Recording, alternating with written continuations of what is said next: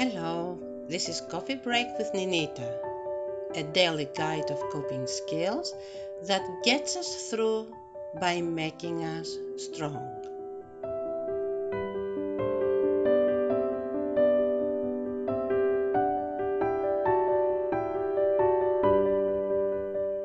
Often we hear people saying when we are stuck, have faith, things will work out.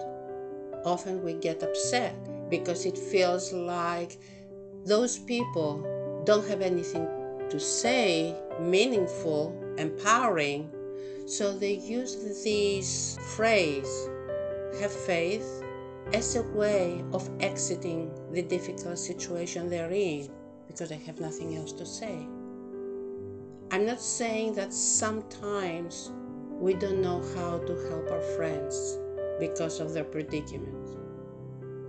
What I am saying is that often that statement, have faith, applies to a phenomenon I want to address.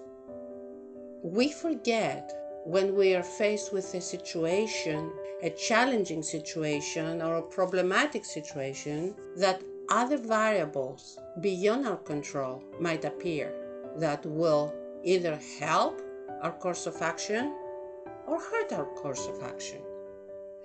And if we take it upon ourselves that we are the only source of control that could make a situation successful or disaster, that kind of responsibility often makes us impatient, frustrated, half angry.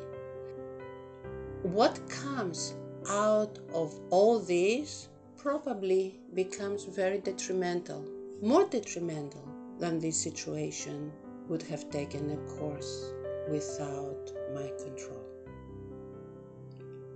Have faith refers to things that happen in life that on the one hand are driven from prayer and trust in God, and they take the form of events happening organically.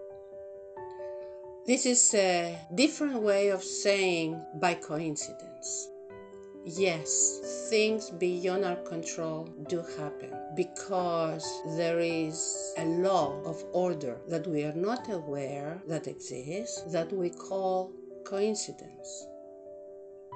When we are faced with a challenge and we follow a whole approach by staying calm and collected and doing what we have to do without losing our composure, we do not interfere with that order.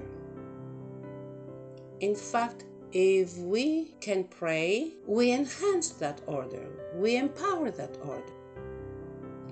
And that order and that approach of ours, the calm and collected approach of ours, harvest events that bring a resolution that is very often a better one than the one we would have accomplished if we were truly in full control of the situation.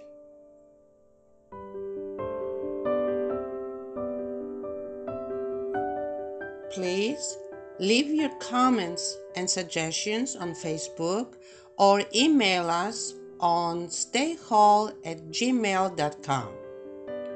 Until tomorrow, stay well and God bless you.